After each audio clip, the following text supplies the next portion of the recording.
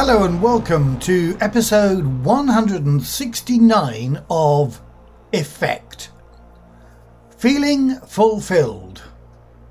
I'm Matthew. And I'm Dave. The main event of today is an interview that Matthew is having with Nigel Matthew, the CEO of GamesQuest. Now, we haven't had that interview yet, so we'll have to add that on to this once Matthew does it in an hour or so. This is going to be talking about GamesQuest and all those issues and stuff that goes around fulfillment and getting those lovely packages that you kickstarted all those months or years ago finally on your doorstep. So that should be really good. But that's the main event for later on.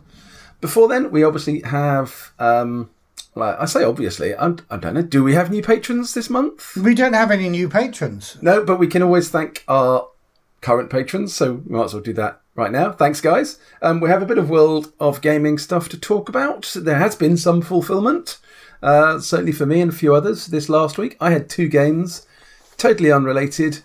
That I backed very different times that both arrived on my doorstep at exactly the same time. How's that for serendipity? 2 lovely parcels. That's 2 lovely parcels. Nice, yeah, absolutely. We'll talk about both of those a bit later on. And then we've got a special thing for next time, but we'll talk about that at the end of the show.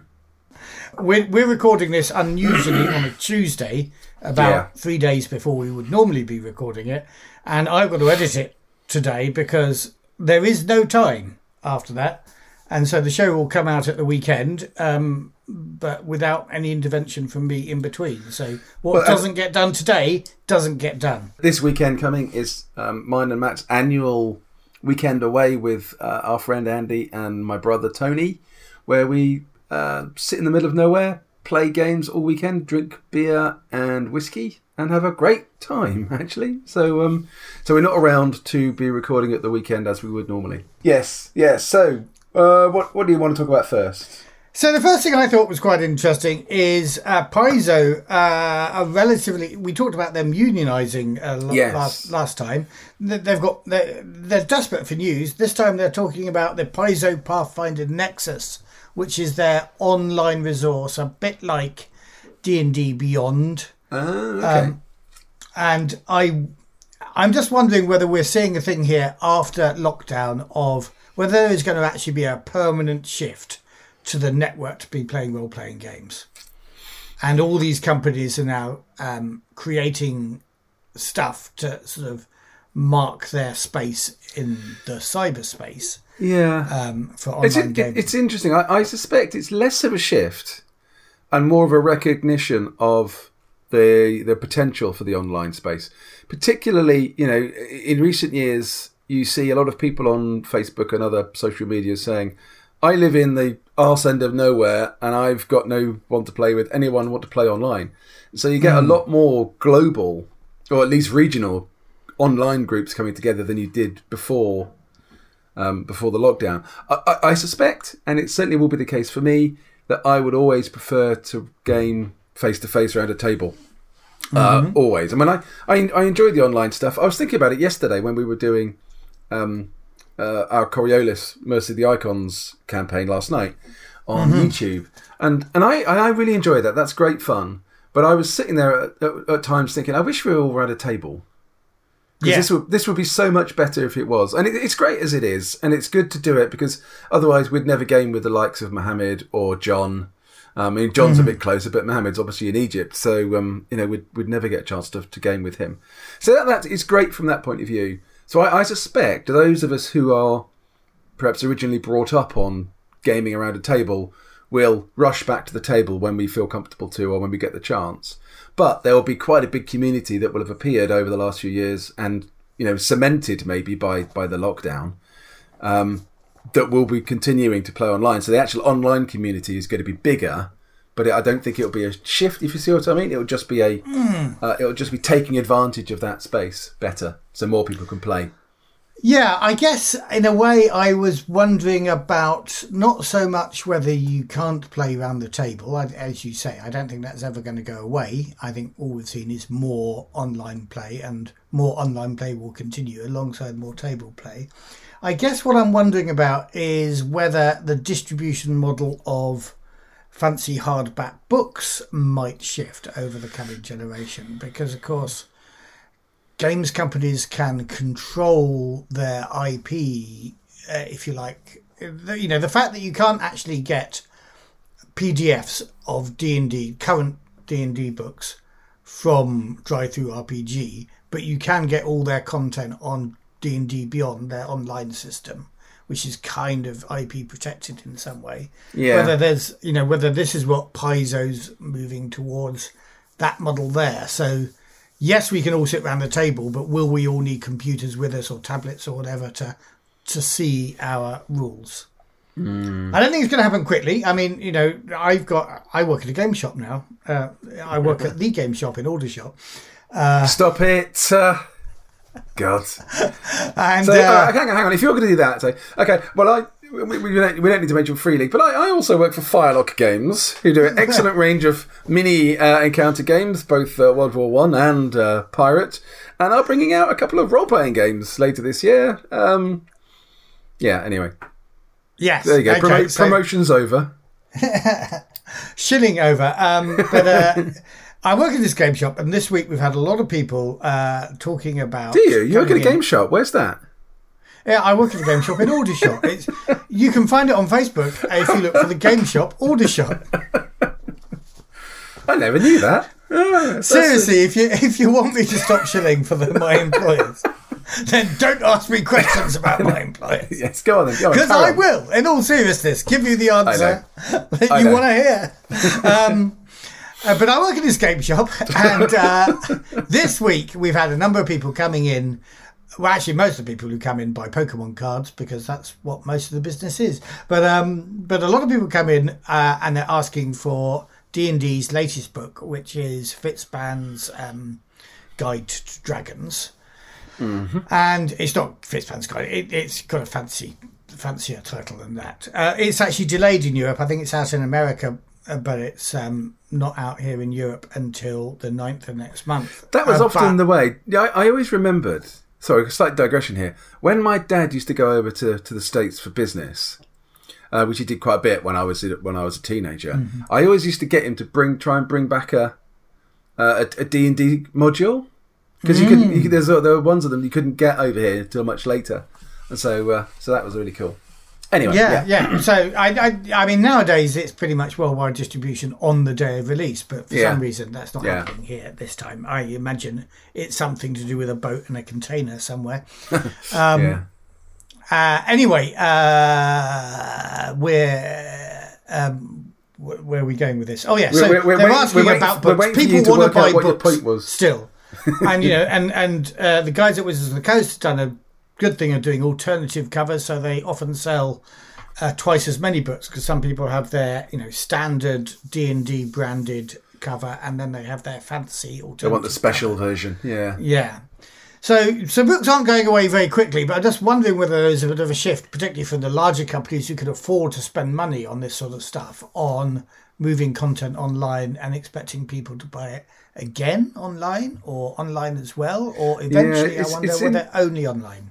Yeah, it's a bit like sort of Spotify model, isn't it? Or the Apple Music model, where you subscribe to access the content, but you don't actually own the content.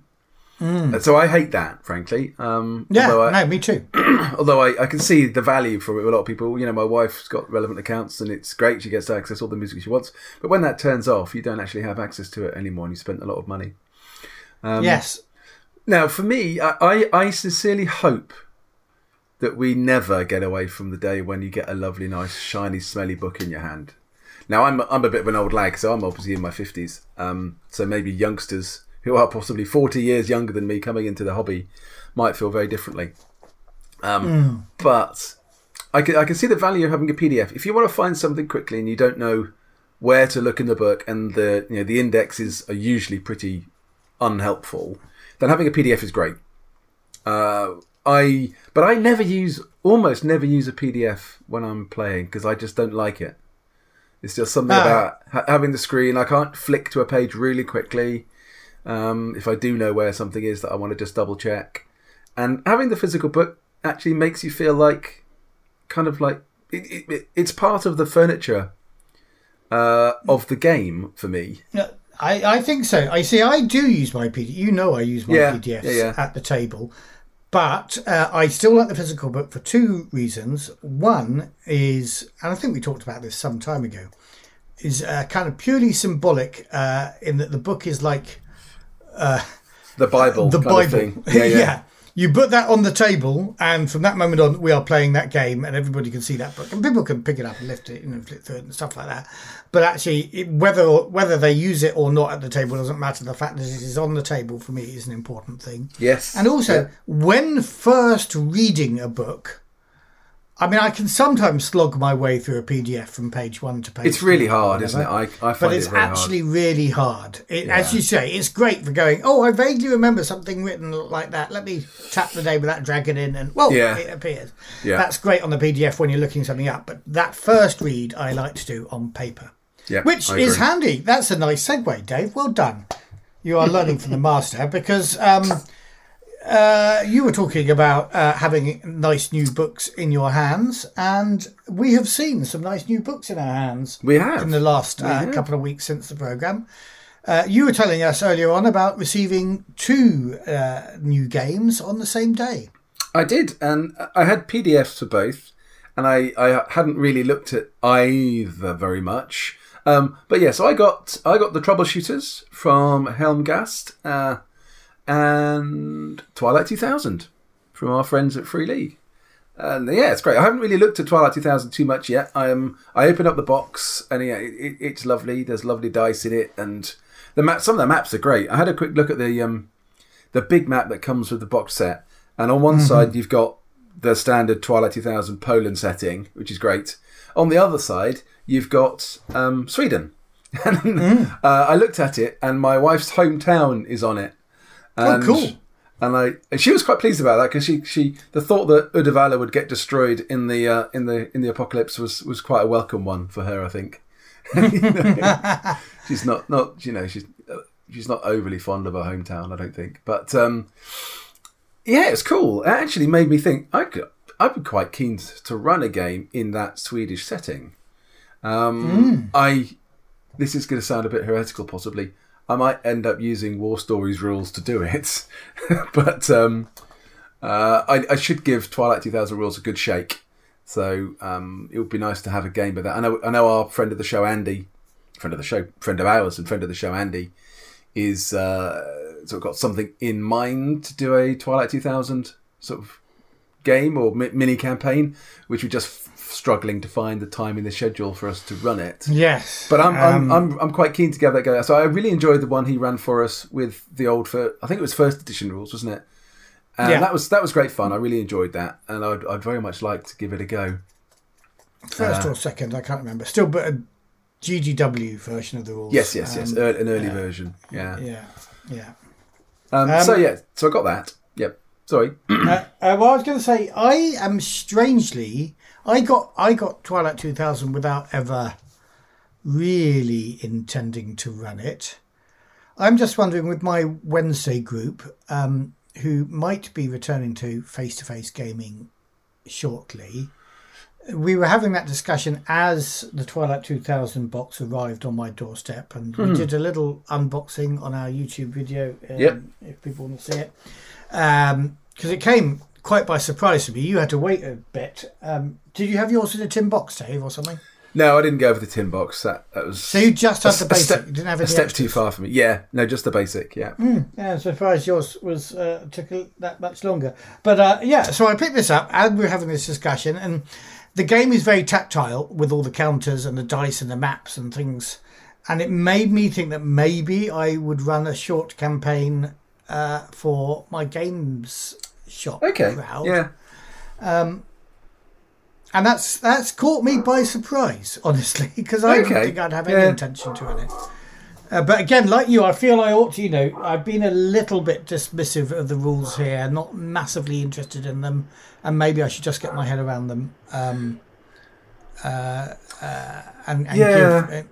give revised Year Zero a chance. Yes, absolutely. Because I think, like you say there, I think I've I don't quite know how to describe it. Kind of been a bit sniffy, but that's possibly too strong a word about it. But as you say, I think we owe it to the likes of Thomas and Chris and that who've designed the game and who've designed great games in the past. We owe it to them to give it a fair shake of the tail to have a look at it. So I'm thinking I may run it. However, I think there's a bit of that our conversation about meeting face to face kind of dried up, and I think one of us maybe doesn't want to do it. So I've got to challenge them and say, look, are we doing this or are we not? Yeah, we've got. And I think I only want to do it if we're face to face. I don't want to do it online. Yeah, we've got one or two of our old Wednesday night group who are a bit more vulnerable and susceptible, who haven't wanted to come out yet. So yeah, we've got a few, but at the moment we've got enough to be doing what we're doing on a Wednesday, which is great. Which is largely playtesting my games or our games. So War Stories and Toto have basically been what's been taking up the time there for the last since we came back from lockdown. Right. So, yeah, maybe they'd like to play a Finnish game for once. A Finnish game. Or finished as opposed to a playtester. Yeah. Well, they seem to be enjoying it, and actually the Toto we've been doing, Tony's been running it, so I've had a chance to play it, and I'm really enjoying it. It's great fun, actually playing that. Yeah. Anyway, are you trying to get another segue in here to running Toto?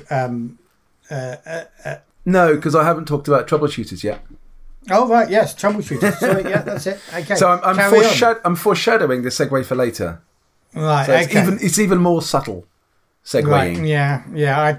I think that's pushing it, mate. Yeah, it might be, but I don't care. Don't run before you can walk. I don't care what you think, mate. Frankly. Troubleshooters. Did you get troubleshooters as well? I did. I got troubleshooters. I didn't do it. I did do a mini video of it because I got it.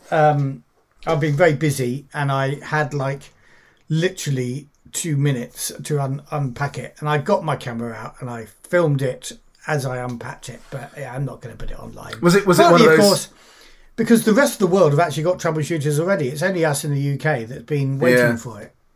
And was that because you ended up filming your wrist like last time? No, it's because I haven't even looked at it. I don't know what I filmed. All right, okay. Fair enough. But yes, so I'm. So if you recall, when we looked at this when it was kickstarted, I wasn't going to bother. No. And it was during our show, in fact, the interview with Krista, that I was then convinced. And during the show, I went on and backed it, and I really like it. It's got such a nice feel to it as a game. It's beautifully produced, actually. The book is lovely, and the artwork is perhaps slightly more cartoony than that would be my perfect preference. But actually, the artwork is excellent. It does really evoke the feel of the sort of the comics that that it comes from, that's inspired it. And I'm really keen to run something. So I've discussed before, I've had this idea of doing a kind of Agatha Christie, Hercule Poirot murder mystery using the troubleshooters. And I'm going to do that. I don't know how soon that'll be written. I've got some nascent ideas going on in my head about it. But I want to do that. And it looks a lot of fun. I'm quietly impressed, actually. Some of the mechanics, we were chatting to a couple of people on the Discord, Paul and Andy, about how the skill rolls work and the use of pips, and I'd not grasped. So there was one thing in the way that it was described in the book which implied that the pip would give you a bonus or a negative to your skill, but it doesn't. It's just it manages the role in a different way. So it's slightly abstracted, but actually it makes a bit of sense, and it should be easy, I think, at the table. And for me, what I like about the pips is I'm not a big fan of the linear probability of percentile dice, or indeed a d20, and this makes it somewhat non-linear in a way that probably, if you look at the maths of it, it's probably a massive advantage to people with a low skill and a massive disadvantage to people with a high skill. But I think in the spirit of the comics and of things going wrong, sometimes when you're incredibly competent, I think I can get away with it. I think these rules can get away with that slightly weird abstraction probability there. I suspect that Krista didn't sit down and do a lot of maths calculations to work out the probabilities of your success at different points under different circumstances, and I don't think he needed to, because I think it's the feel, and having it be a little bit swingy is absolutely fine in the genre. Because Tintin doesn't succeed at everything, and actually if he did, it would be really boring. So even if he's got a really good skill in something, having a decent chance of failing if you've got a negative modifier, if you've got negative pips on your die roll, then that's a good thing. But you're right, it does massively disadvantage a character with a very high skill if you get a -5 pips, which basically means you roll your percentile dice, and if you get 1 to 5 on the tens die, you fail. No, on the ones die. On the ones die, sorry, you fail. Yeah, yeah. Regardless of what the other dice is, so that basically halves your success chance. Yeah, for somebody with a really high skill. I think I'd have to remember the rules here, but you can, of course, flip your dice if you have a story point. Yep. So you may be able to defend against before that, the pips take effect, but which may even it out for skilled people. But I think in the look and the feel of the game, I think that works fine. I don't think that's a problem. If you were playing into the community who were more focused on something that was simulating reality, then it would be a problem. But I think in this one, it works really well. Or it should. Well, I say that I haven't played it, but it feels to me that it should work really well. I have played it, and I think it took a little time for me when I played it off the playtest document some time ago. Again, you can see that on our YouTube channel. I think I played it with the Wednesday group, and I was grokking the rules then. One of the things I don't think I handled terribly well were scenes. Were you GMing that one? Yes. Yeah. It was the Minoan affair. Yeah. And I think reading this full book, it offers more advice on how scenes work, and I think I would play it differently if I had read that advice beforehand. So what did you get? I can't remember what level you backed at. I just got the basic book. So right. I'll say that. I got the book. I got the U-boat mystery. Excuse me one moment. Yeah, so I got that. I got 3 passports and a little credit card thing that I think kind of feels entirely superfluous. The Air Mystique membership card. Yeah. So I love the passports as character sheets, but I think my one gripe would be give us 5 rather than 3. Well, if you'd gone for a higher level, you would have had 5 passports, and they would have been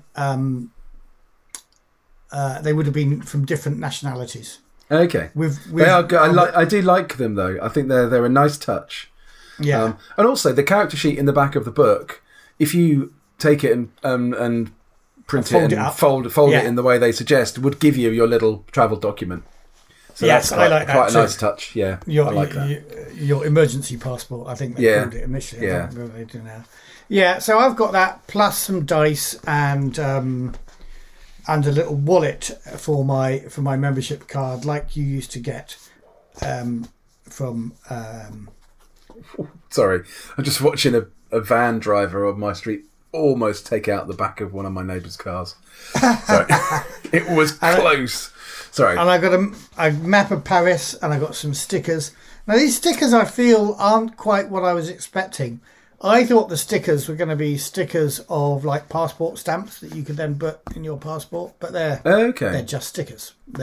One says the Troubleshooters, one says Long Live the Octopus. Okay. So did you get a separate map of Paris then? A nice big pull-out one? Yes. Right. Okay. Because there's obviously a nice map of Paris in the back of the book. Yeah. This is that map. That would be quite cool. Yeah. I wouldn't mind getting that actually. That would be nice. Yeah, and there's some other maps that even wealthier people who had higher things. What I like about it though, just a little touch on this one. Have you looked at the spines of your 2 books? No, I haven't. Because the Troubleshooters has a big number 1 on it, and the U-Boat Mystery has a big number 2. Mm-hmm. So I'm hoping we will see a whole series of adventures, all in hardback, and with the numbers. So just like you might number the editions of your Tintin or whatever. Yeah, nice. Yeah. Anyway, I have to see if I can find my old Tintin books. I'm sure I wouldn't have thrown them away, but I don't know where they are. I can't help you there, mate. I don't do your tidying for you. Have you looked in the loft? They're going to be in the loft somewhere if they are anywhere. Jolly good. Okay, I'm glad I've been helpful. Yeah, thanks, pal. That's about the extent of your help. Right, good. Moving swiftly on then. Just the other thing I ought to quickly add is I also got Putrescence Regnant, which is the yes. Morkborg album with an adventure in a swamp. Any good? Yes. That sounded a bit qualified. Well, we don't use music in our games. No. But, I mean, is it music that you would listen to, though? No, it's music you'd play in a game. Okay. But I'm sure the boy will. The boy, I went for an edition that's got the deluxe edition and the basic edition. I've given the deluxe edition to the boy, and he is already planning to have his mates around to play a game in his room. Okay. He spins the disc on his vinyl. Right, shall we move on? What else have we got to talk about in the world of gaming? The 40th anniversary of Call of Cthulhu. Yeah, I just realised, you played a lot of Call of Cthulhu. I thought this was an opportunity for you to wax lyrical about Call of Cthulhu. I gave you the 7th edition of Call of Cthulhu. You did. For your it wedding. Is on my shelf here. I'm holding it in my hand as we speak. As I said, that was my best wedding present, but I won't tell my wife. Yeah. Well, you say your best wedding present, but you've never actually played Call of Cthulhu since receiving that book, have you? Or at least I hadn't played Call of Cthulhu for donkey's years before that. The thing is, though, I'm a bit of a collector. I do just like good books. It's interesting because we were having a conversation on the Discord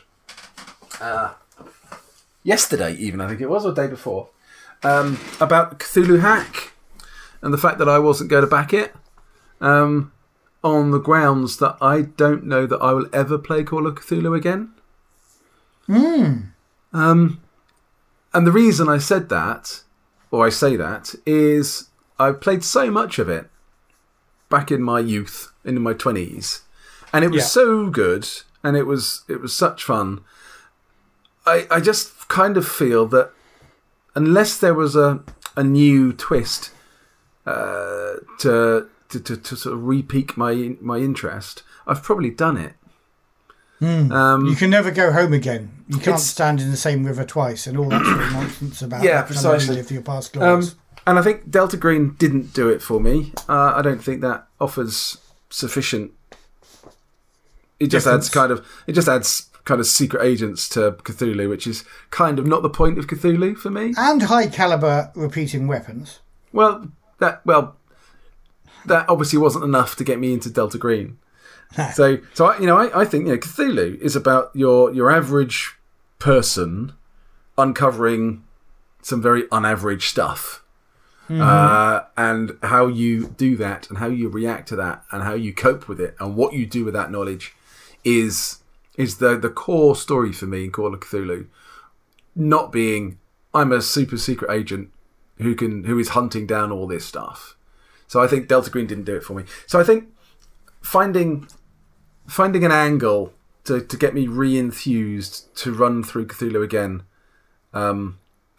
That would be kind of necessary, I think, for me to get into Cthulhu. But I mean, that said, Cthulhu is one of my favourite games. Some of those campaigns we played back in the day were absolutely awesome, and some fabulous characters from then that I still remember now. But like you say, I don't at this moment. I don't see myself playing or running Cthulhu. Not in the foreseeable future. Well, that's a bloody waste of a bloody wedding present, then. It's not. It's not. I love that present. I've read it, and it's on my shelf, and I often look at it, and it brings a nice warm glow. So it's not wasted at all, pal. No. I'm only joking. So let's talk about our weekend away. Let's just make all our listeners really jealous. Given that we have paid for it purely out of Patreon funding. No, we haven't. Quickly. No, we haven't. We haven't paid for 1 penny of it out of Patreon funding. This is very much a thing we were doing actually a little bit before we started this podcast, wasn't it? Yeah, I think this is our 5th year. Mm-hmm. Isn't it? So only just before we started the podcast, actually. Yeah, kind of, 6 months or so, wasn't it? Yeah. It's the first one. But yes, so off to the lovely wilds of Norfolk to play. We assume the 4 games that we would normally run. Well, 4 normally. Yeah, so I can tell you, I am playing Forbidden Lands. I am running for you a Forbidden Lands adventure. Excellent. Which we have not played since we were last in Norfolk. No, we haven't. Have we? No, we haven't met, because the only time we were going to meet, you sodded off to Essen, didn't you? Yeah. So we were planning on having this game that I'm going to run at Norfolk on the Essen weekend, but then I went there. Yeah. Cool. I don't know for sure, but I'd be very surprised if Tony isn't going to continue his L5R campaign. No. I have a brand new character, seeing my character Moshi Azamuka was killed in the last episode, and rightly so. It was the right time for him to go. Yeah. He was a broken, twisted, evil man who was trying to do something good through evil means. And that was just him at the beginning of the campaign before we even started. No, although the story did develop. So actually, when I started that character, the kind of the meta story for his background that played out in the last scenario wasn't even a thing. No, we sort of played that in to justify kind of the way I was behaving. Which is basically going behind your back to gather more Mayho power and take control from the other Mayho Sukai. Well, the only reason I corrupted you was because I knew you'd try and kill me if it all came out, and I wanted a way of stopping you. Yeah. So I didn't corrupt you because I wanted to corrupt you. It was simply self-preservation. But I didn't try and kill you at any point. All I did was offer you the opportunity for you to kill yourself. Yes, as you should have done. It was Andy that shot me. He did shoot you through the neck. Yeah, but I was not doing the honourable thing, and I was wandering into the Shadowlands to fight the bad stuff until I died. But then Andy shot me anyway. Yeah. See, if Andy'd let me go, I would have done good in the Shadowlands at that point. Oh, yes. Oh, yeah. Don't give us this shit. I would have done. His life was... He was trying to save his brother, and when that failed... He was going to do it. But anyway, Andy, being the honourable kind of guy that he is, shot me in the back. So anyway, I've got my new character for next time, which I'm looking forward to playing. Akodo Nikenzai, who's from Lion Clan, but trained at the Dragon Muramoto Bushi School. Yeah. I think you might like him more than you liked Moshi. Right. Okay. He's a bit I ought to dig honourable. my character out of wherever my character is, because again, that's another game we haven't played since we were last in Norfolk. And, what, the game of finding your character? Yes, which happens once a year every time we head towards Norfolk. So also, I assume that Andy will continue his Savage Worlds of Solomon Kane campaign? Yeah, that's what I think. That's one that we do need to not assume and just make sure we know what Andy's playing. But no, that's cool. And I'm going to run Tales of the Old West. Cool. So for a while I struggled to work out what system I wanted to run. So I did do a little bit of Star Trek. What did I do before Star Trek? What was the campaign I was running for you guys before then? Because I don't remember. No, it was obviously entirely forgettable. Was it Song of Ice and Fire? Was there something in between? Oh, there was Song of Ice and Fire. Yeah, that was the main campaign. Yeah. Then after we finished Song of Ice and Fire... I did a couple of Star Treks for you, I think. I think it was Star Trek, yeah. Did we go straight to Star Trek? And then I didn't really get the vibe from that, so I went and started a Coriolis one last time. Yeah. And then didn't really get the vibe for that either. And seeing, I think that the big plan I had is probably playing out in book 2 of Mercy of the Icons anyway. I thought I might as well just do something else. So I decided to do Tales of the Old West this time, which is great. It's good for us to play test it a bit more. And it's been really fun because one of the things I've really enjoyed about doing historical games, about doing Tales of the Old West and about doing war stories is the chance to do a bit of historical research and look into stuff. And so I've bought a load of books, I've read a load of stuff, and I've done a load of research for both of them. And having finished the second draft of the Rendezvous with Destiny campaign last week, I've had a week to sort of dig into Tales of the Old West. So I'm now setting this one in New Mexico because you guys said that you wanted to be ranchers, and that's an ideal place really to set it. And it's kind of on the border with Mexico, so you've got all of that kind of trouble. And there are still some Native Americans that haven't been completely suppressed by 1872, which is when I'm going to set the game. So that seemed really interesting. So I've done a bit of work. I've done a little bit of work on New Mexico, got a bit of history, putting that together for the game, which I'll send to you in advance. But it's been really good fun doing that. I really enjoy doing that kind of thing. The one that I did before, the state I did before, for no particular reason, actually, was Nevada. So I've done quite a lot on that, and that's quite a good place, actually. Even though it's not sort of iconically Wild West, Nevada in the early 1870s is quite good because you've got a growing population, you've got quite a lot of mining and sort of logging interests, and you've also got the Union Pacific Railroad is just completed at the turn of that decade. So you've got that running through the north of the state as well. So there's quite a lot you can do with that state. But yeah, so I'm looking forward to it. It should be really good fun, hopefully. I do need to go through and make sure I've got all the latest versions of the rules sorted out to hand. So that's a job for this week. Yeah. But yeah, looking forward to that. It should be good fun. Cool. Right. We should crack on. This was only going to be a short recording. We've already spent 40 minutes doing.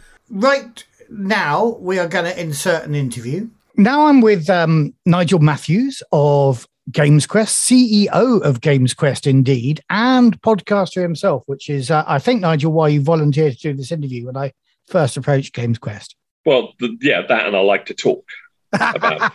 And we discovered just how much you like to talk when we went for dinner at We did. That's outrageous. And we got that guy who was all by himself, wasn't he? Dor. His name is Dor from Israel, and he was all by himself, bless him. And he didn't quite believe what was happening when he was roped into our little mini gang and came to dinner for us. And turns out he was a new designer, wasn't he? Was cool. So a prospective customer for you. Yeah, it was perfect. You couldn't ask for more. Lovely chap. Well, what I loved about him particularly is because there was only one space at in the restaurant, we said, "Oh, jump ahead of us," and he went in, and then he came out and he said, "Actually, I'd rather sit with you guys." Yeah, would you mind? That was brilliant, wasn't it? He said, "You're far more interested." So that was a good evening, and thank you for entertaining us at that time. But one of the things we didn't manage to do at Essen that we hoped to do is record this interview. Correct. And I have been wanting to record an interview with you guys for some time because in this world of Kickstarters or role-playing games, the job you do is vitally important for getting us our games. Yes. I remember, I am surrounded, even as we speak, by products that you have sent me in the last week or so. I've got the vinyl album from Exalted Funeral, Pregnant, for Merc Boyer. I've got Troubleshooters slipping and sliding all over my desk. The covers for that are very shiny. And I've got a box set of Twilight 2000. I know. So thank you, and thank your team for doing a bang-up job on that. All came nicely packed. I mean, it's a bit silly because I live, I think, about 3 miles away from where you're based. But it's fun watching it go off to the mail centre at Jubilee Mail Centre. But I want to talk a bit about that process.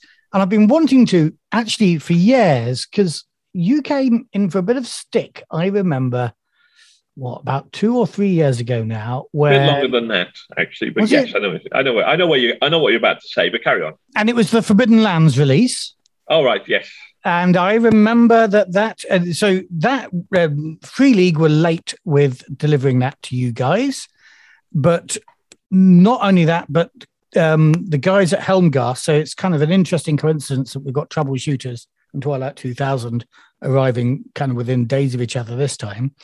Helmgast were releasing Cult, and they'd been late delivering that. So I remember at the time, Free League had already warned us that delays, the fulfillment was going to be a bit difficult because you guys had got Cult to do, and that had been huge. But I remember feeling, it was all explained very nicely.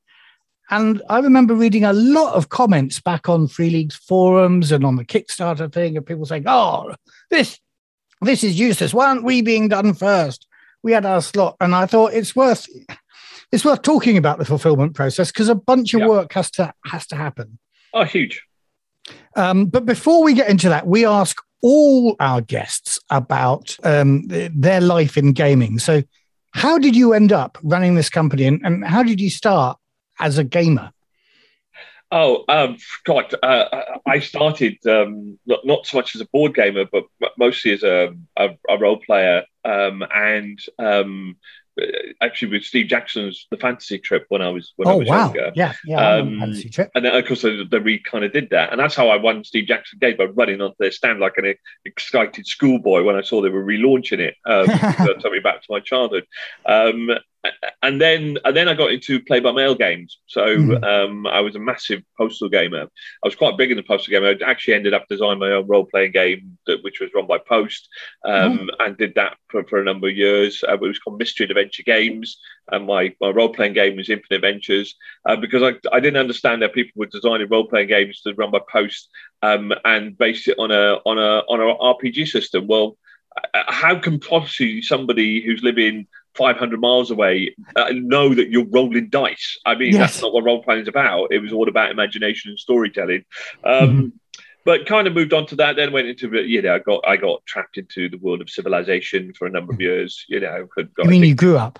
Yeah, well, I didn't grow up. I moved away, and then kind of got back into convention gaming, role playing. I ran a murder mystery and adventure role playing company called Near Death Experience with a bunch of mates at different conventions. That kind of went on there, and then lost my world to video gaming for a number of years, and then literally by absolutely. It was a hobby. My brother once said to me, he sold a book on eBay that he had. It was a psychology textbook that he was studying at the time, and he bought it a year ago for like 25 quid, and then resold it for 35 quid for a secondhand book. And I went, "What, on eBay?" But yeah, I went, "Really? Oh, that's interesting." And I saw my collection of books. I remember Philip Jones Farmer books, the River, it's not River Horse, was it?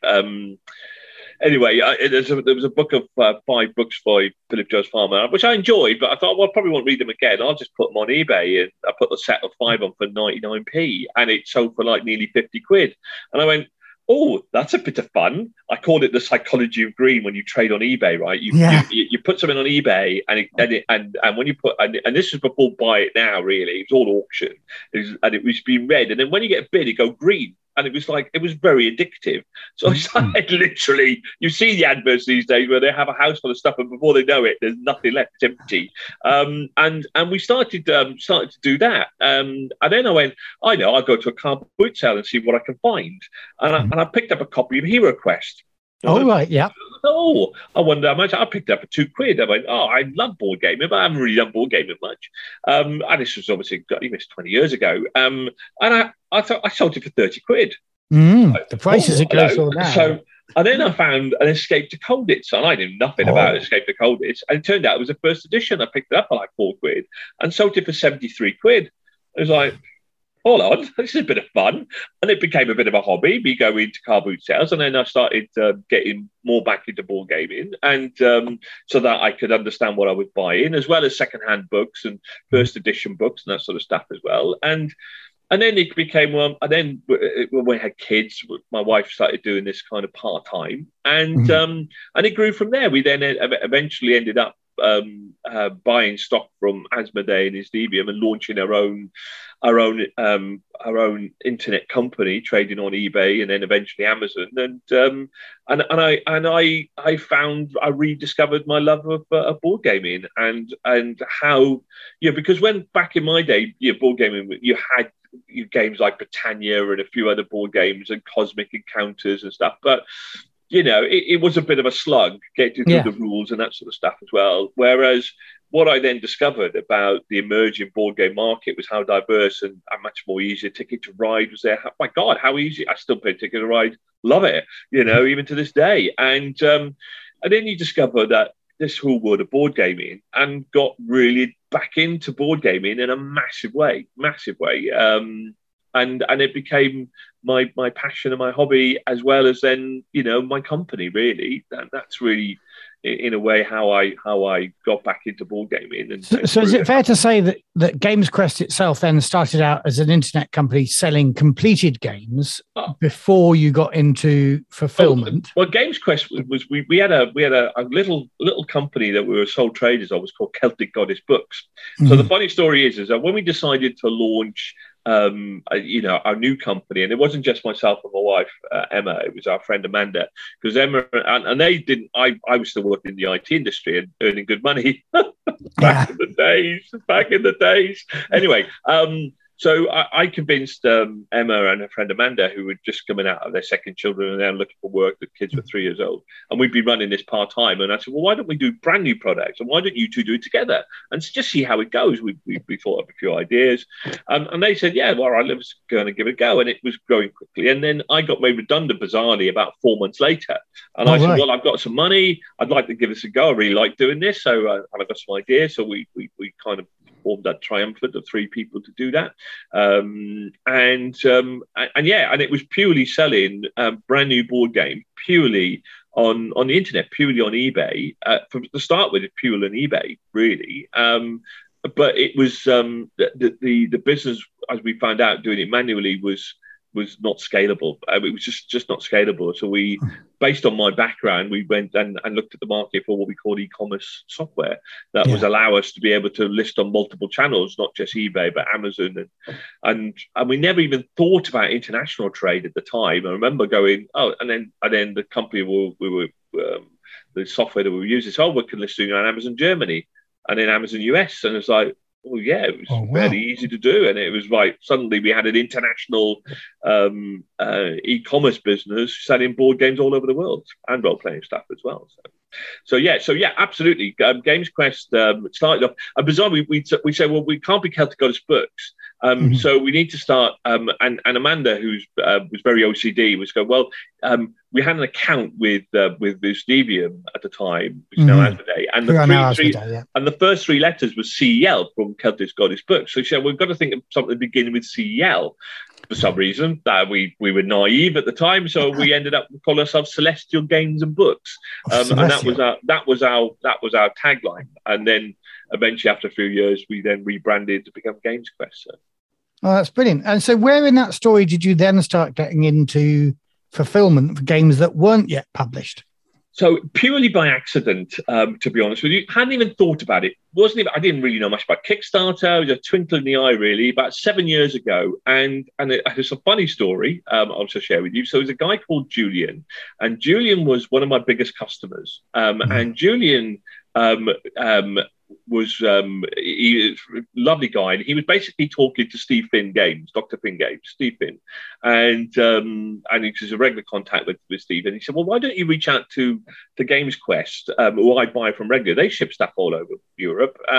They might be able to help you, because he was looking for a European distribution. So Steve Finn reached out to me, and Julian warned me that he would, and I had a chat with him, and he said, well, how many games have you got? And he went 80, and I said, well, yeah, all right, I'll do it, yeah, no problem. And I'm thinking, well, how much do I charge him? And it was very obvious there was no specialist fulfillment companies out there. You look at traditional fulfillment companies, oh my God, you try working out what these guys were going to charge you was like, was ridiculous. It was postage plus a percentage, packaging plus a percentage, first pick this, second pick this, labeling costs. I mean, you trying to work out what the hell you were being charged. I'd spend 3 days trying to go, I still don't know, right. And then I said to my warehouse team at the time, on average, how much does it take to pack?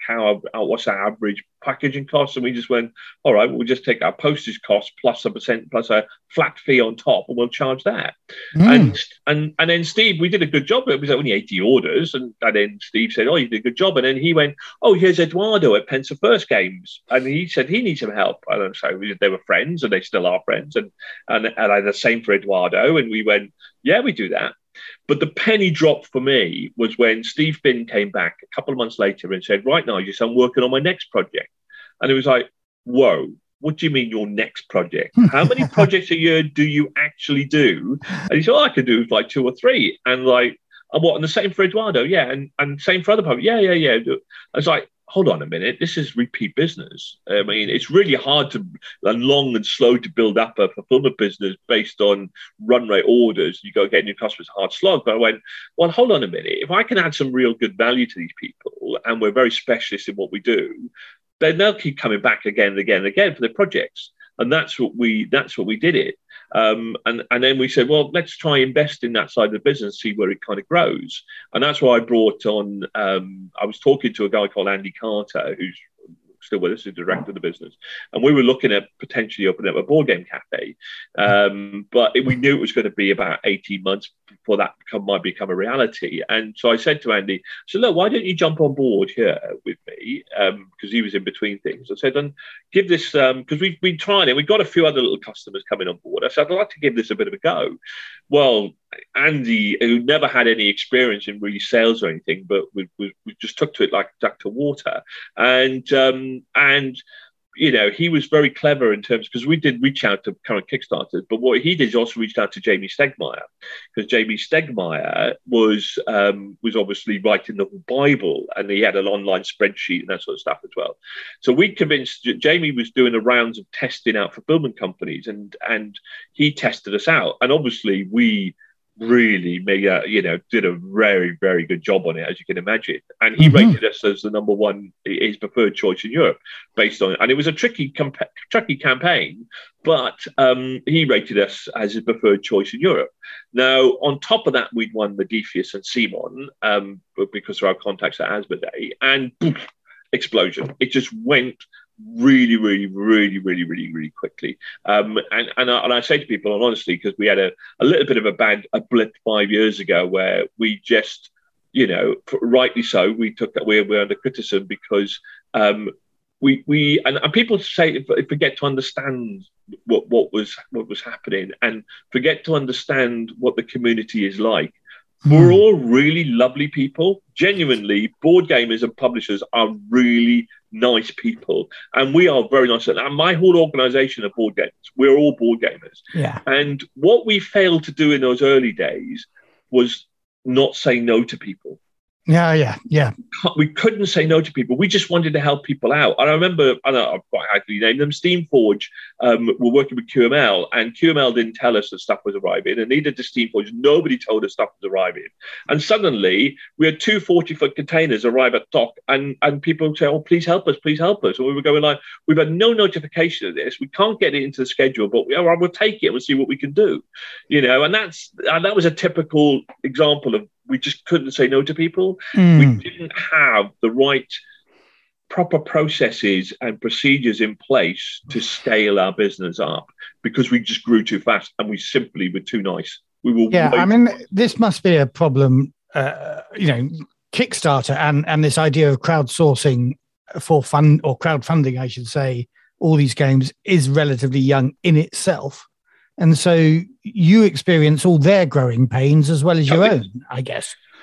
Well, it typically, and I think, we came to realise when we went to that period that was never going to happen again, because what we realised is that reputation in our sector is everything, absolutely everything. And hence why we have, the marketing team that put the update out for fulfillment and that sort of stuff to try and tell people. And we've had to educate you. Thomas is a perfect example of telling or educating the publishers about scheduling and processes, and Thomas, bless him, because, rightly, we didn't educate enough, would just say, oh, right, I've got all this stuff coming. It's arriving in 2 weeks. And can you do my project for me?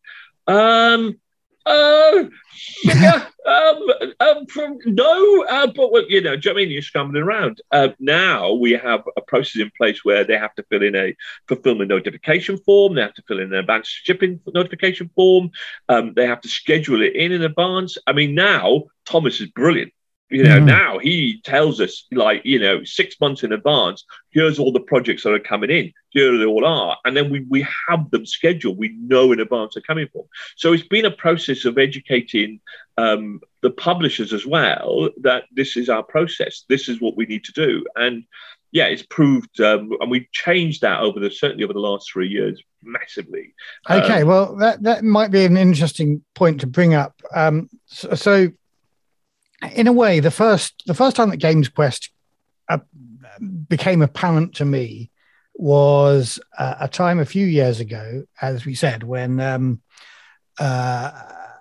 Helmgast had, I think, delivered to you somewhat late, somewhat out of their slot as intended, a big Cult order. And that, Cult was quite a complex order because there were all sorts of editions. There were censored editions without the rude pictures in. There were ones with the rude pictures in that were kind of Kickstarter exclusives. There was a Bible edition, I think, all sorts of stuff like that. So you had quite a complex order there.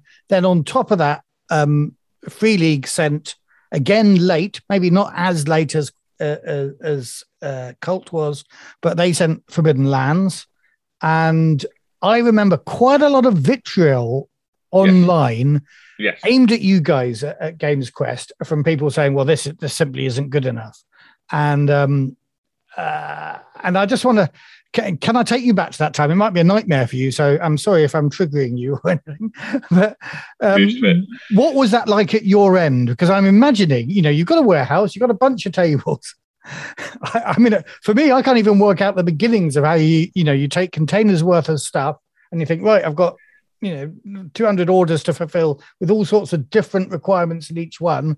And I've got to do it now because everybody wants it now. They want to be the first in the queue. They want to get their parcel as soon as they see other people opening their parcels.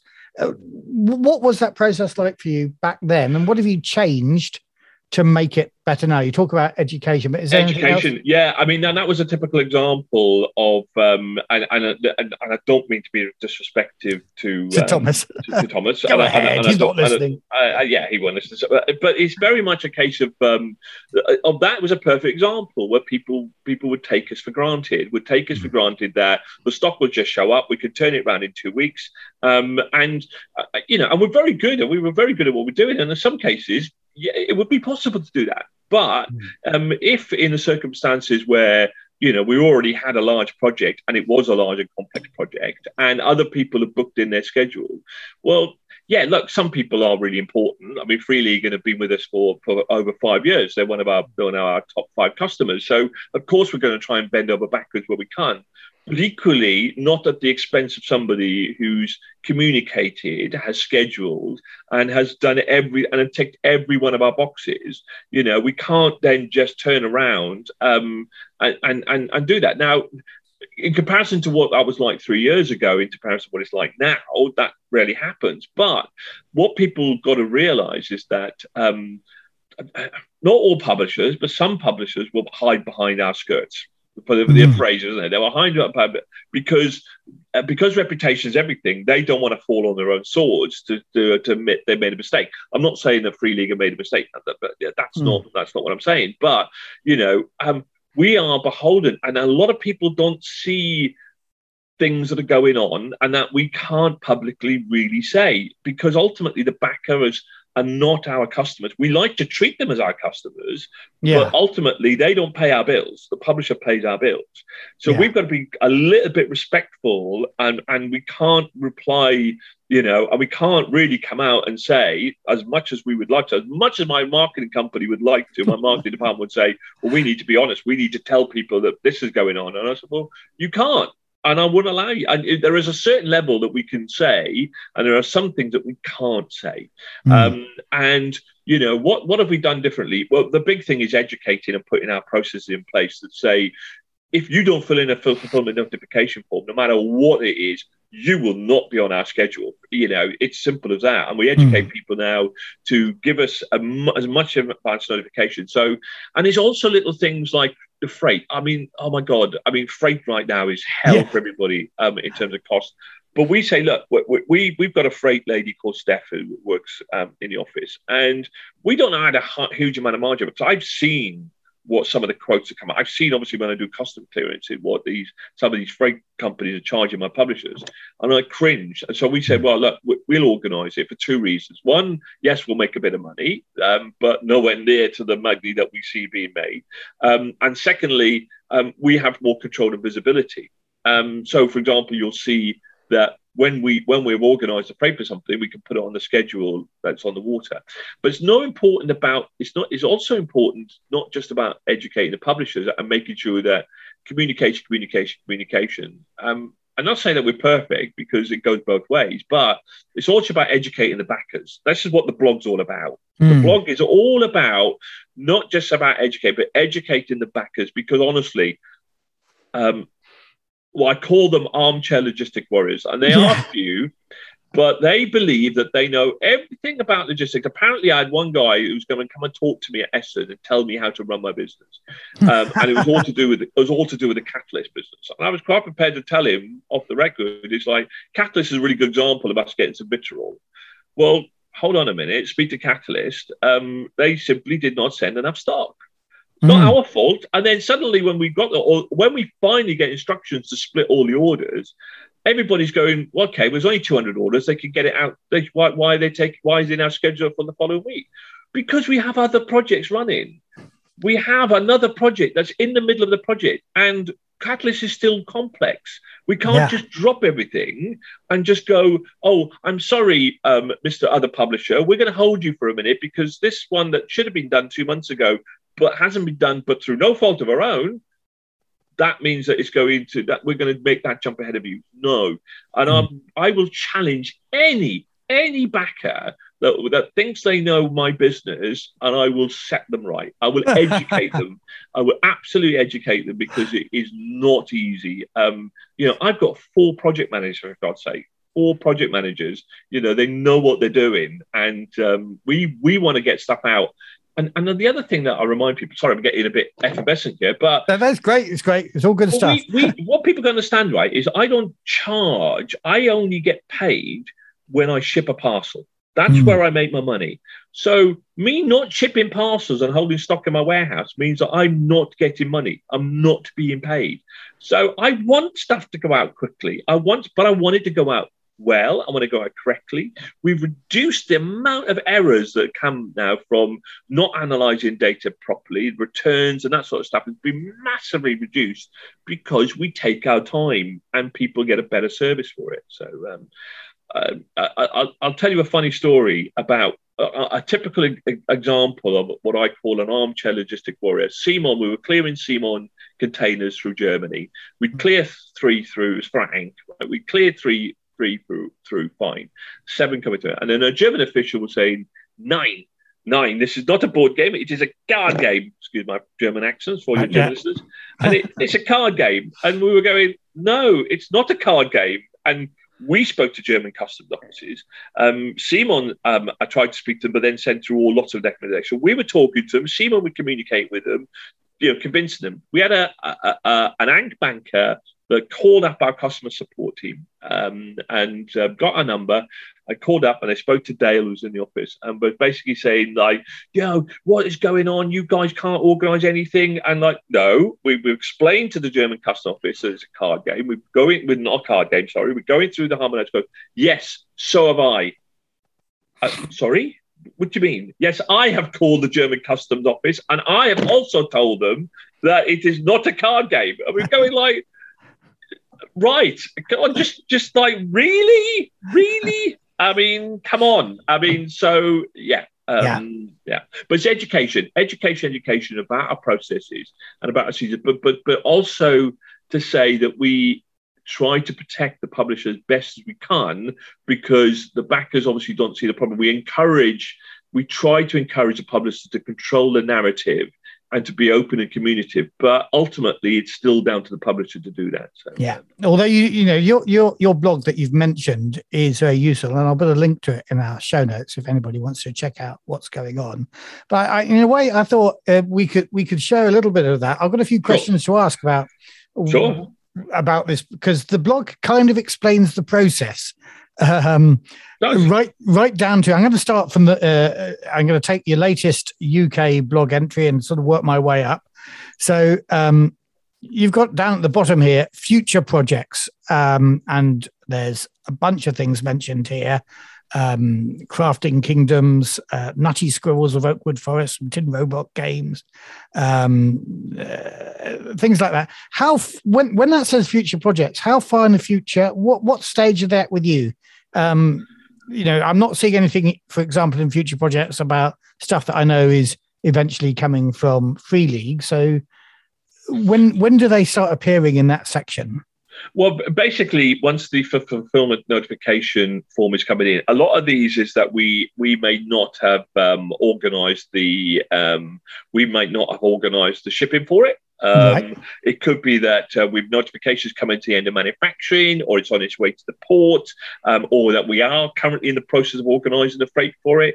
QML, for example, they organise their own freight, so we kind of maybe know that a fulfillment notification form has been filled in for it, so we know it's imminent. But we know it's coming, but we may not quite sure where it is. And this goes back to, if I organise the freight, then I know exactly what's on the water and when it's coming. So, Cool. And that's the next one. Then you got in project on the water or in the air. I can dig that one. That's obviously, it's in a shipping container somewhere. Correct. On the water. Again, this is something that Free League have just started doing, and I know Chaosium did it beforehand. Is saying, you can track the boat yourselves using this link, which is always fun. I hate it when they do that. So why do you hate it when they do that? Because, again, right, so logistic armchair warriors, and again, there are few and far between. I'm not saying that I tarnish a brush, but they don't understand. They believe that as soon as it hit port, it should be in our warehouse the following day and out that week. Right. They don't understand the process that happens when it hits a port. And sometimes we are shocked sometimes that it arrives within 2 days, but that is rare. That is rare, and we've had stuff like, I've just mentioned the Simon incident, stuff, most of the stuff, but sometimes they get a customs inspection. They can have a drone inspection. They can have a full-on customs inspection. Certifiable a few months ago, bless them, they imported to Germany but didn't have the right coding on their box. And a particular German official picked up on that and said, you've got to CE mark, but no safety instructions. So just because it's hit the port doesn't necessarily mean it's going to fly through.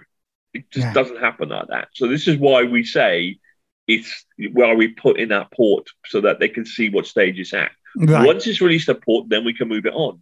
But there are reasons why. And listen, if you don't know, if you don't live this process day in, day out, it can seem really easy. But there are a lot of pitfalls and traps, and it's like a dungeon, guys. Okay, it's like a dungeon. Sometimes you've got to detect traps, or sometimes you don't know. Sometimes you get screwed, and it's no fault of our own. It's just something will pop up, or things will get delayed. Okay. So I happen to know that a game that I assume you're distributing, which is the board game of Tales from the Loop, is... Never heard of it.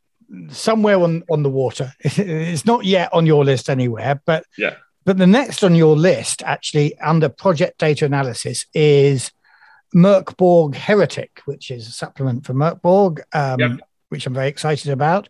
So what's happening when it's in project data analysis? So in the past with project, we used to back in the band days, it's like we used to get given the data, okay, and trust that the data that we got is correct. And when you're saying data here, basically it's a list of names and addresses of the people who are expecting, one or more copies of the core game, plus the add-ons and all the stuff that is part of a Kickstarter thing. Yeah, correct. Now, project data analysis means a whole lot of things. We have a code here. We have, and what we believe is a duty of care to our publishers and the backers. Okay, and that takes in a whole range of facets from data analysis. Okay, we do checks. We know, for example, that you can't send a parcel to a PO box somewhere. And so let's. Random country, Luxembourg. I mean, this is not true, but I'm using it as an example. Imagine Luxembourg, you cannot send a parcel over 2 kilos to a PO box. We know this, so we'll do some data analysis on this as well. We'll do some data checks. We'll check to see whether try to do as many checks in there as possible as we possibly can. Or it could be data manipulation. I mean, some people use BackerKit. We have a button in BackerKit, export our format out there as well. So, but also just to try to analyze the data. The other thing is, for example, when it's come, it could be that they've sent stock to the wrong place. It could be that they've sent stock to the UK, because now, obviously, with Brexit, we have two hubs. One could be Germany, one could be... We had a situation where they sent all the stock to Germany when they knew full well they shouldn't have done that. They should have sent some of the stock here to the UK to do the UK fulfillment. So we'll do some project analysis. Have they sent us the right amount? Stock is the biggest thing. So let's process the data. Let's get the data uploaded. Let's see if there's got enough stock. No, you haven't sent us enough stock. I mean, we can only go, when we get the stock from an ASM, we can only go by, this is what they should have sent us, what we received. It's not until we get the backer data thing we analyze whether we have all the correct amount of information. So it's not just about information, it's about the right stock, it's about making sure everything's done, it's about making sure that we have the right stock in the right location for the right orders. So, for example, it's more cheaper and quicker to send to Iceland from the UK than it is from Germany. Right.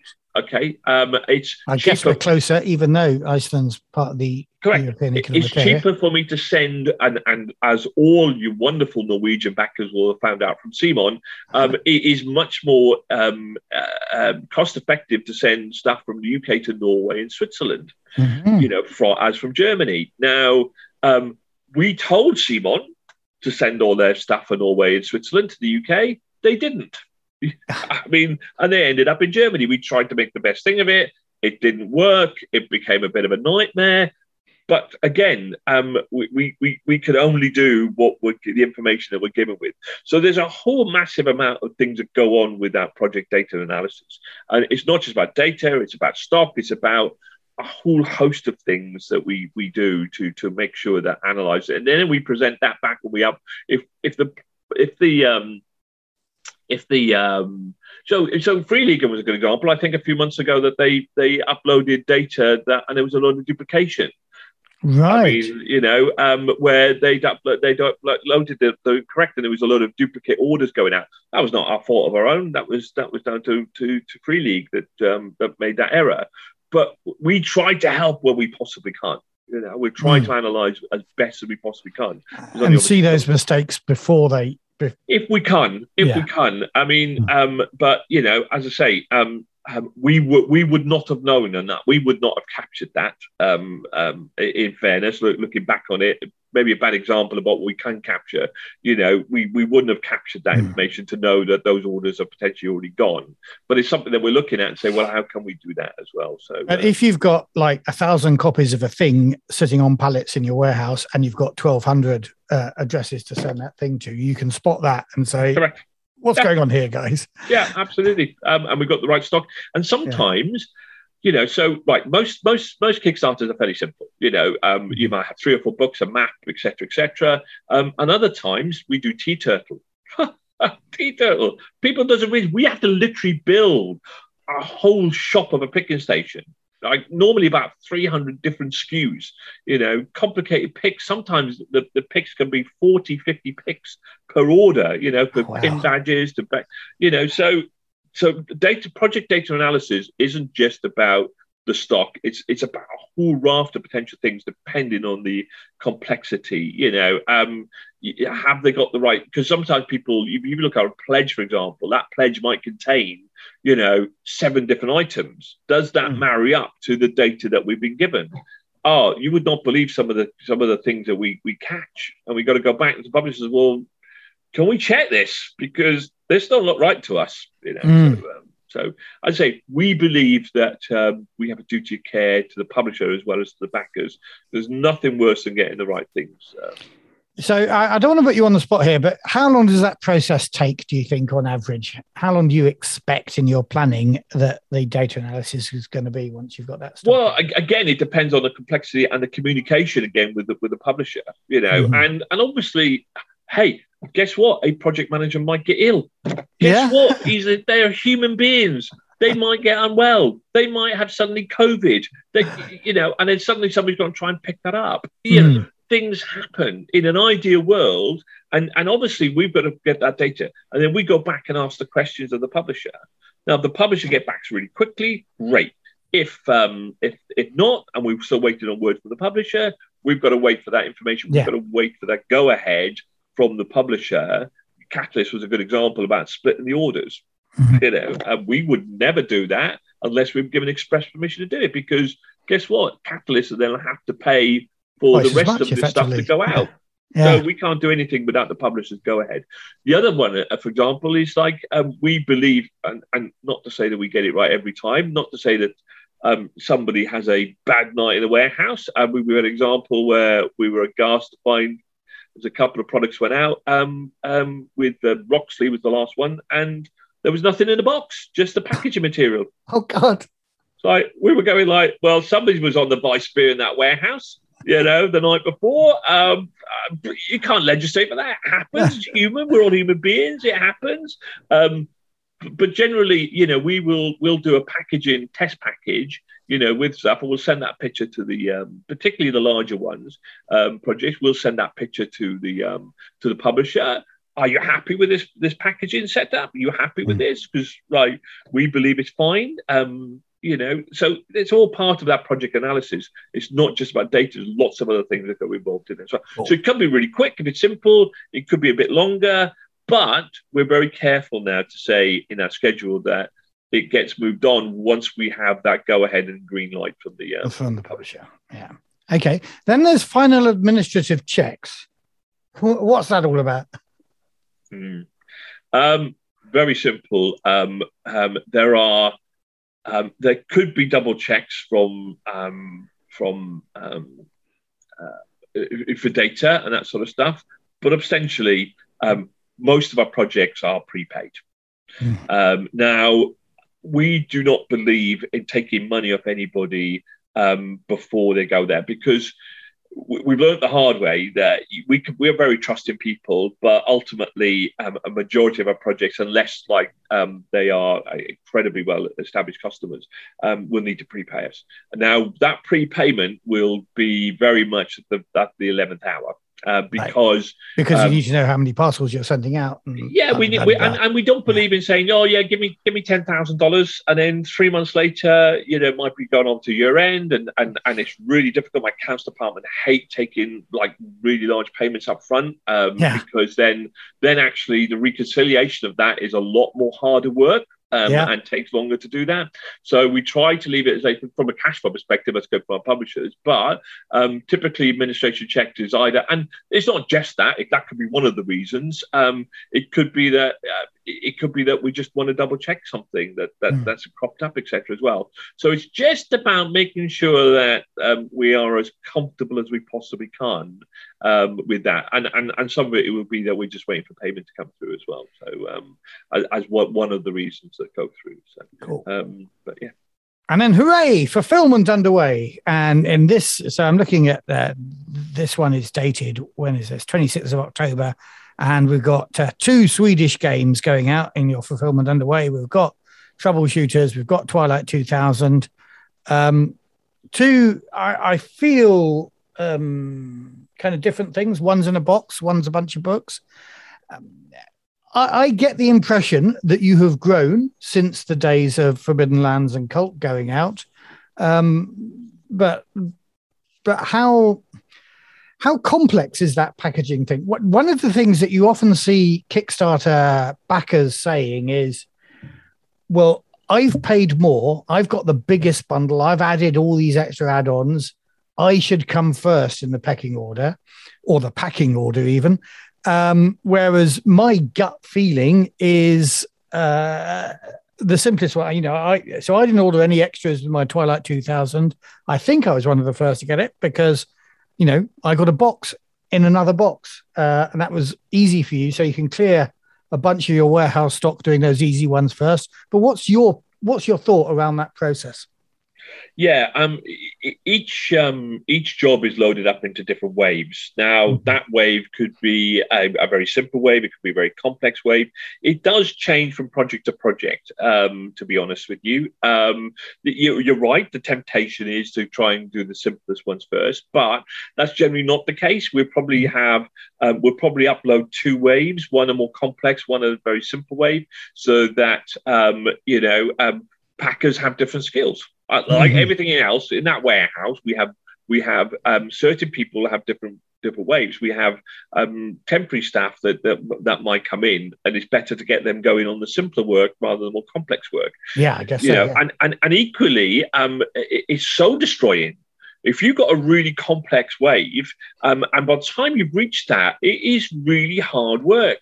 And so we then split it up by then doing another easier wave, for example, so to lighten the load up a little bit. What people remember is we are not Amazon. We don't have machines that do all of this for us. We have human beings, real people, and it is tough. And so it all depends on the complexity of the project. Now, unless if the publisher wants us and tells us to get out the biggest packages first because he wants to look after his backers who pay the most money, then we will do that. We will do that 100%. No publisher ever does that. Right. So your backers should be going on if they feel that strong, and they should be forcing their publishers to tell us, because guess what, Mr. Backer, who has the most, you are not my customer. We treat you like a customer in terms of the way that we want you to get your package. We want to communicate with you and let you know everything's good.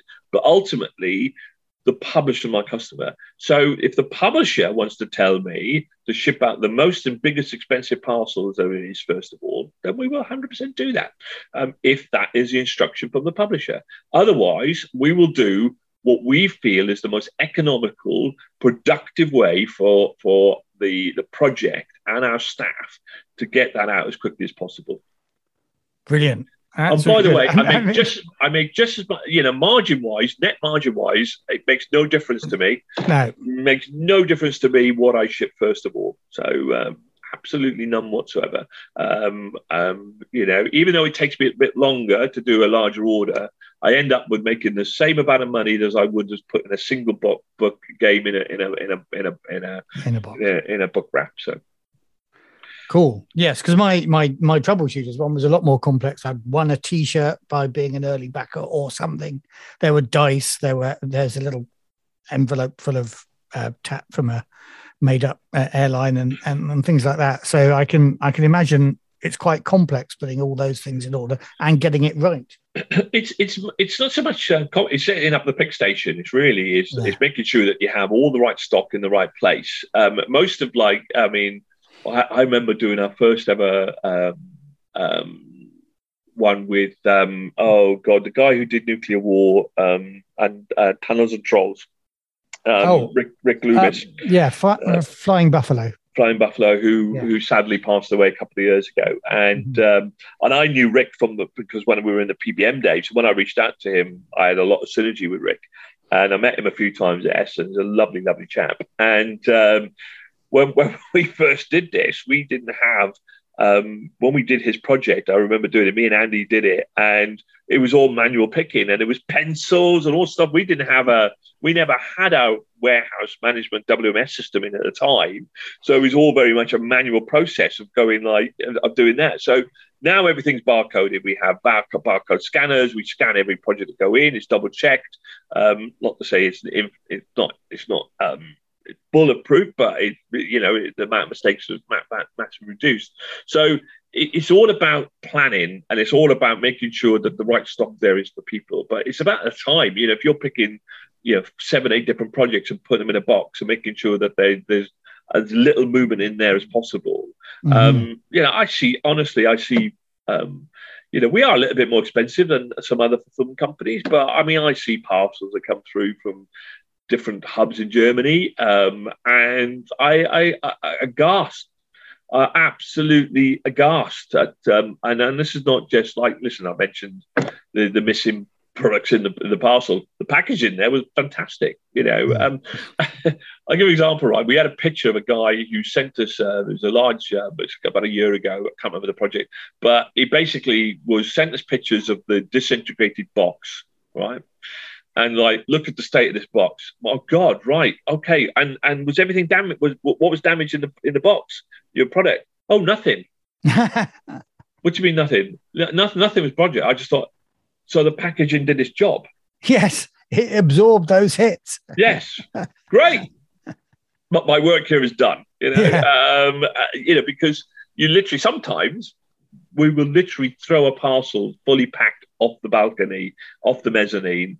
To see what happens. To see what happens now and again, and to see what gets damaged in there. So, but yeah.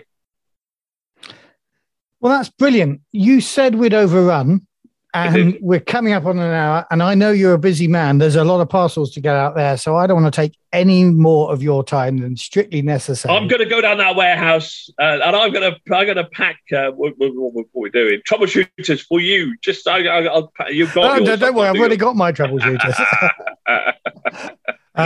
Just look out. Yeah, I'm waiting for Tales from the Loop board game, and I'm waiting for Mortborg Heretic. So go and find those and hurry those up for me. And make me first. Well, if Free League tell me, I will do that for you. Brilliant. So it's been a real pleasure talking to you as always, Nigel.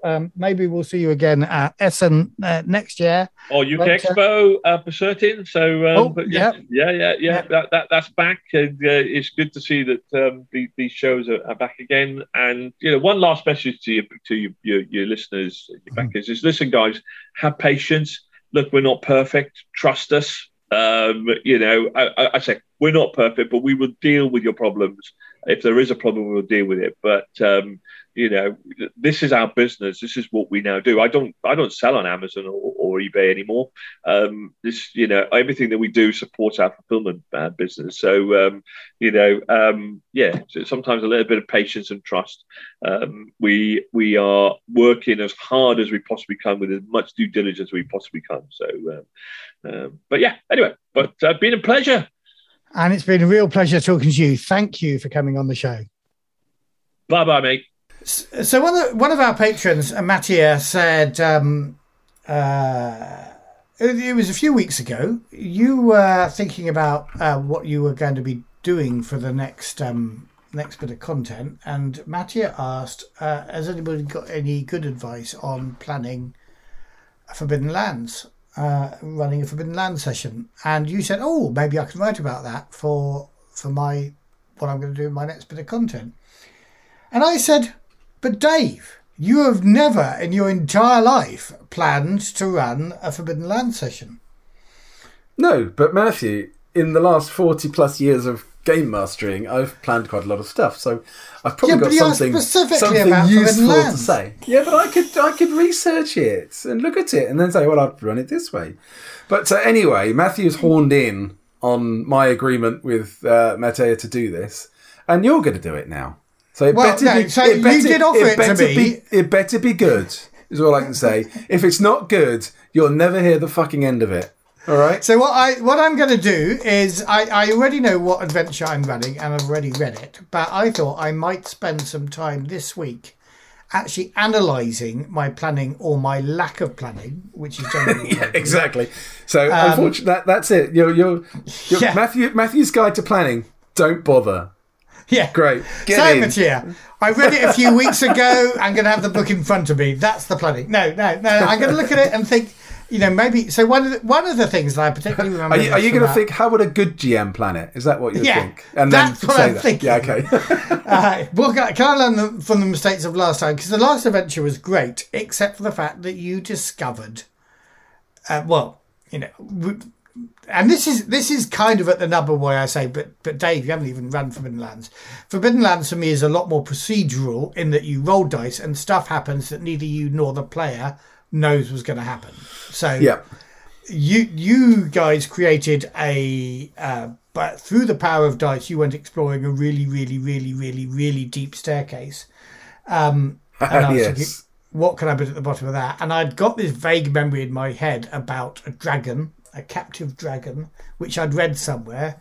And I remember you guys then kind of having to wait around for 20 minutes while I went, I know the name of this dragon. I can't remember where I read it. And I flicked through the book. And so I'm going to be thinking about, maybe marking the interesting things that might come up in the adventure. So I'm going to give it a go anyway. And you can still do a planning your session afterwards that tells me everything I did wrong.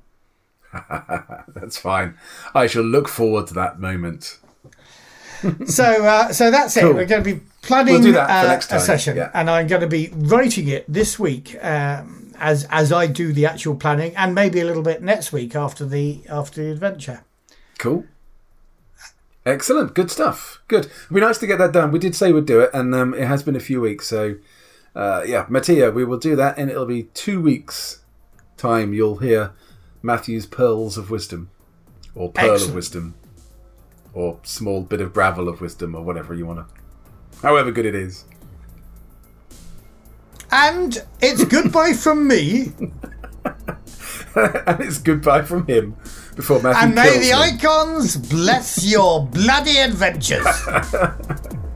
You have been listening to The Effect podcast, presented by Fiction Suit and the RPG Gods. Music, Stars on a Black Sea, used with permission of Free League Publishing.